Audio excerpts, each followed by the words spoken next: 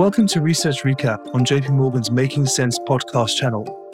I'm Christian Malik, Global Head of Energy Strategy and Head of Oil and Gas Equity Research at JP Morgan. Today, I'm joined by my colleague Shikha Chaturvedi, Head of Global Natural Gas and Natural Gas Liquid Strategy. In light of JP Morgan's recent Global Energy Conference, which was held on November 6th and 7th in London, we're here to discuss the key factors shaping energy markets today and themes into 2024. Shikha, thanks so much for joining us. Thanks, Christian, for having me. Shikha, it was great to see you at our conference in London, and I hope you had a fruitful trip. And I think to start with, it'd be great to hear your takeaways from the conference and your investor meetings. Sure. So we started off by hosting a panel on global gas with the experts from Oxford Institute for Energy Studies. And what I thought was pretty interesting is that the discussion that they had regarding the global gas market really mirrored what we were thinking about and something that we had just put out recently from JP Morgan, which is our inaugural edition of our Global Gas Analyzer, which really goes over the entire global gas balance through 2030 and is a collaboration between all of the energy groups across asset classes. So it really has a robust feel to it. And ultimately, what we found through this panel and in talking with our investor clients is that there was a lot of surprise in the volatility that the TTF price has been showing of late to supply side risks and the way that it's been holding the premium into the market. We've seen, a different set of supply risks throughout since June of this year that has manifested in the TTF market, starting with Norwegian outages that were a little bit stronger than the market had anticipated. Then we moved into August, the Australian strikes risk, which obviously never really stopped any sort of LNG flow, but certainly had the market a little bit nervous about what the supply side risk could be. And then we followed that with the Israeli war and what that could mean with Israel that had turned off their gas fields. Now it is back on at the time of this recording, but ultimately what that means for Egyptian LNG and even the potential for Qatari flows to be blocked in the Strait of Hormuz. And so one of the things that we've realized is that there's just really not been enough that's been done in the European market to save it from price volatility. We haven't grown in storage. We've only grown in entry points for supply to come into the continent. And so it really has exposed this market to that sort of price volatility. So it's quite interesting that, the geopolitics has clearly found a way to create volatility for price. But in the end, storage seems quite healthy. But I can sort of understand that in some ways because you've had very consistent supply through Russia as a pipeline input into Europe, and now you don't, leaving it more exposed to the other continents in terms of availability of supply. So with all that in mind, how will these price rallies play out? What's your forecast for global gas markets in 24?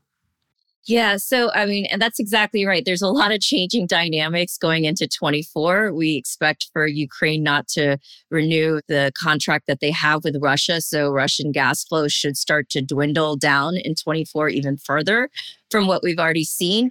But I think generally speaking, it does feel like the existing sort of demand destruction that's been out there in Europe, particularly on the industrial demand side, as well as the residential and commercial side, some sort of behavioral change that we're seeing in energy usage is likely to stick around through 24. And structurally, that's going to definitely help the European market. I think it's important to note that winter weather is so important, and particularly these next few months coming up, in shaping sort of price trajectory for 2024.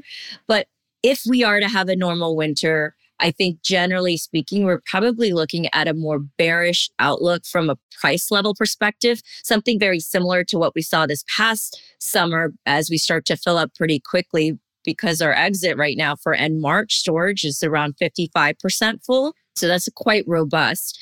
And then ultimately, we're going to have to see what kind of supply side risks or what kind of demand side risks for potentially the Asian markets manifest themselves in the global market to really understand the price volatility that's out there. So as of right now for 2024, our calendar price average is somewhere around 38 euros per megawatt hour. Our summer 2024 pricing goes down towards 30 euros per megawatt hour. And I think that's really in line with the idea that if you do exit healthily at the end of this winter, you are fine for this summer coming forward.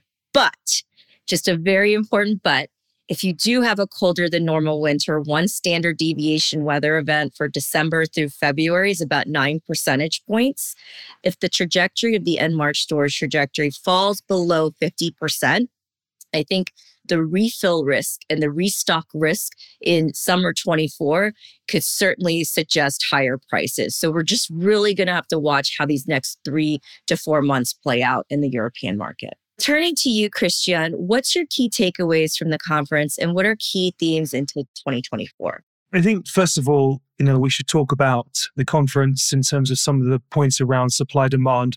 In line with our Global Energy Outlook report, most did talk about this rising supply demand deficit, but I like the fact you talked about a big but. I think the big but in oil supply demand is, when do we see this deficit? And I always find that you can create deficits as much as you can create valuation price targets. It's all a bit of an art rather than the science. And really, I think what we saw as a common theme is the fact that marginal cost is going up.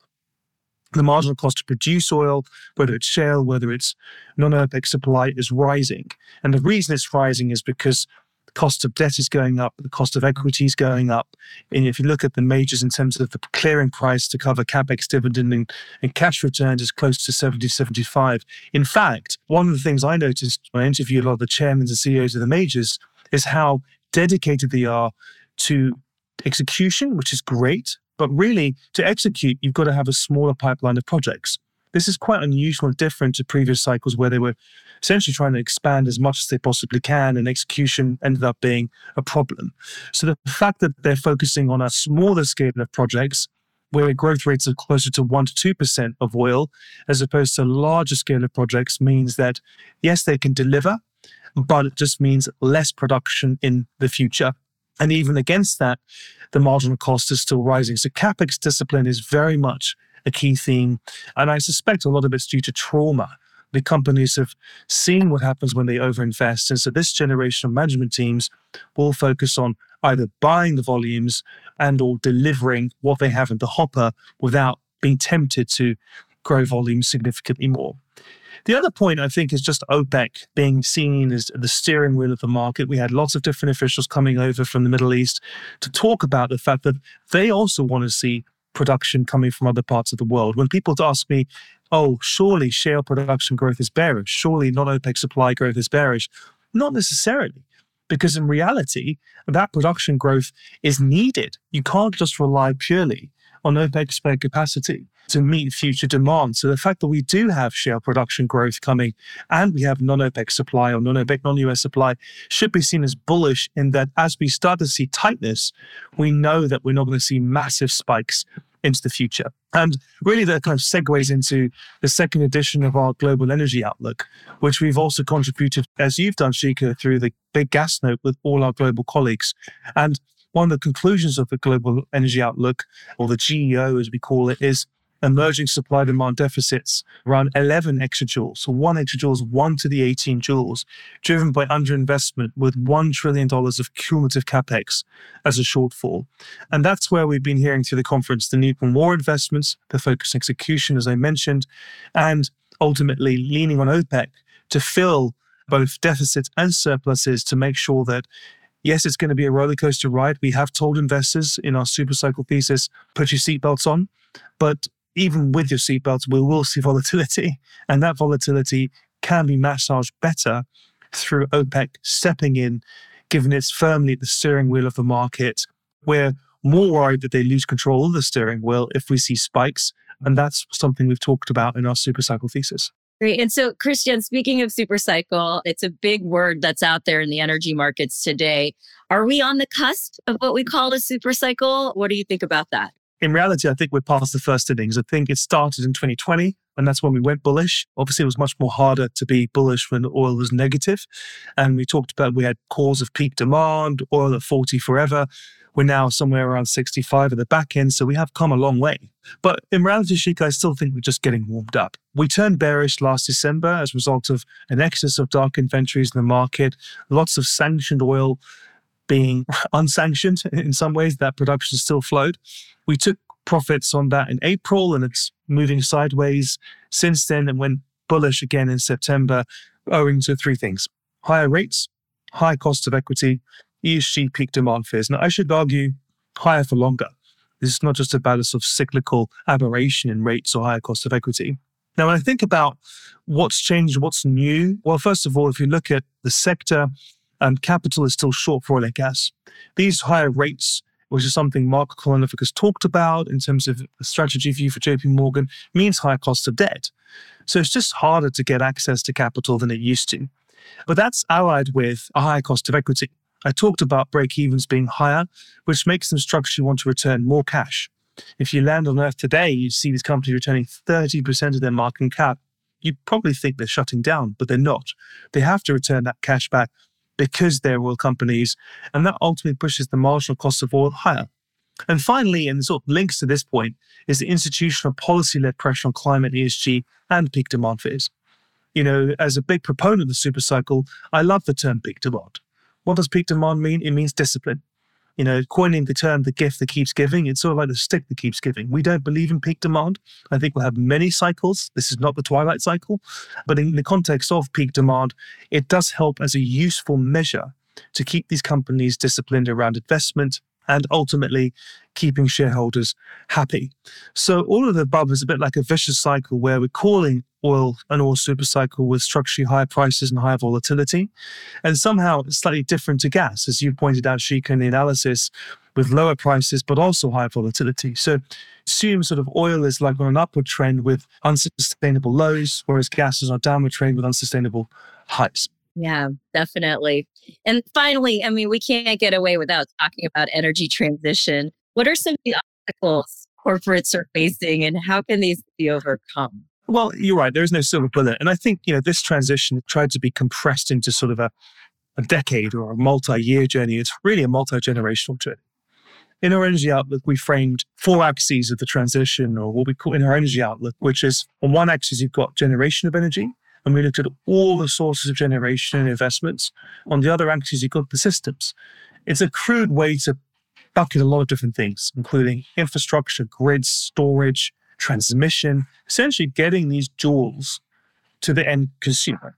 And then the third axis was time, acknowledging the time taken to deliver generation and systems. And finally, the fourth was policy. Policy not being universal by type of energy. And what do I mean by that is that we've seen green energy prioritized by governments, whereas the dirty fuels being polarized away. Now, the implication of that is that we're producing a lot of clean energy. The generation is record high, but the systems are lagging significantly behind, i.e. the storage, the grids, the infrastructure. Now, what that does is mean that you have this disconnect, this dislocation between the green energy generated, but the consumer is just not getting it. He's not getting those electrons. So what does the consumer do, particularly in the EM world where there's massive growth in demand for energy, huge population growth? Some countries don't even have the kind of access to energy. We have 1 billion people on the planet with no energy access or energy poverty. What do? They go back to the traditional fuels because they're not going to wait. They still need those fuels to improve their livelihoods. As a result, that demand is going to end up going back to traditional fuels. So our view on energy transition, it's going to be multi-fuel, multi-generational, but we have to be very pragmatic around what is realistic in terms of energy generation and what is not, particularly given the systems are where the key choke points are in the transition.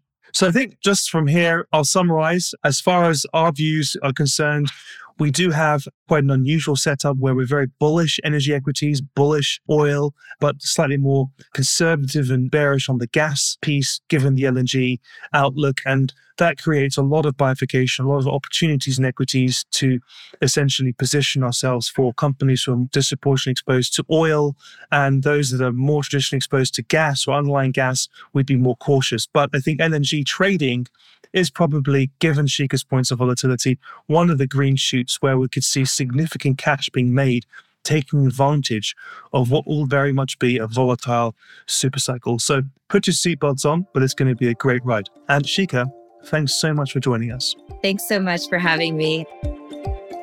Thanks for listening to Research Recap. If you've enjoyed this conversation, we hope you'll review, rate, and subscribe to JP Morgan's Making Sense to stay on top of the latest industry news and trends. Available on Apple Podcasts, Spotify, Google Podcasts, and YouTube.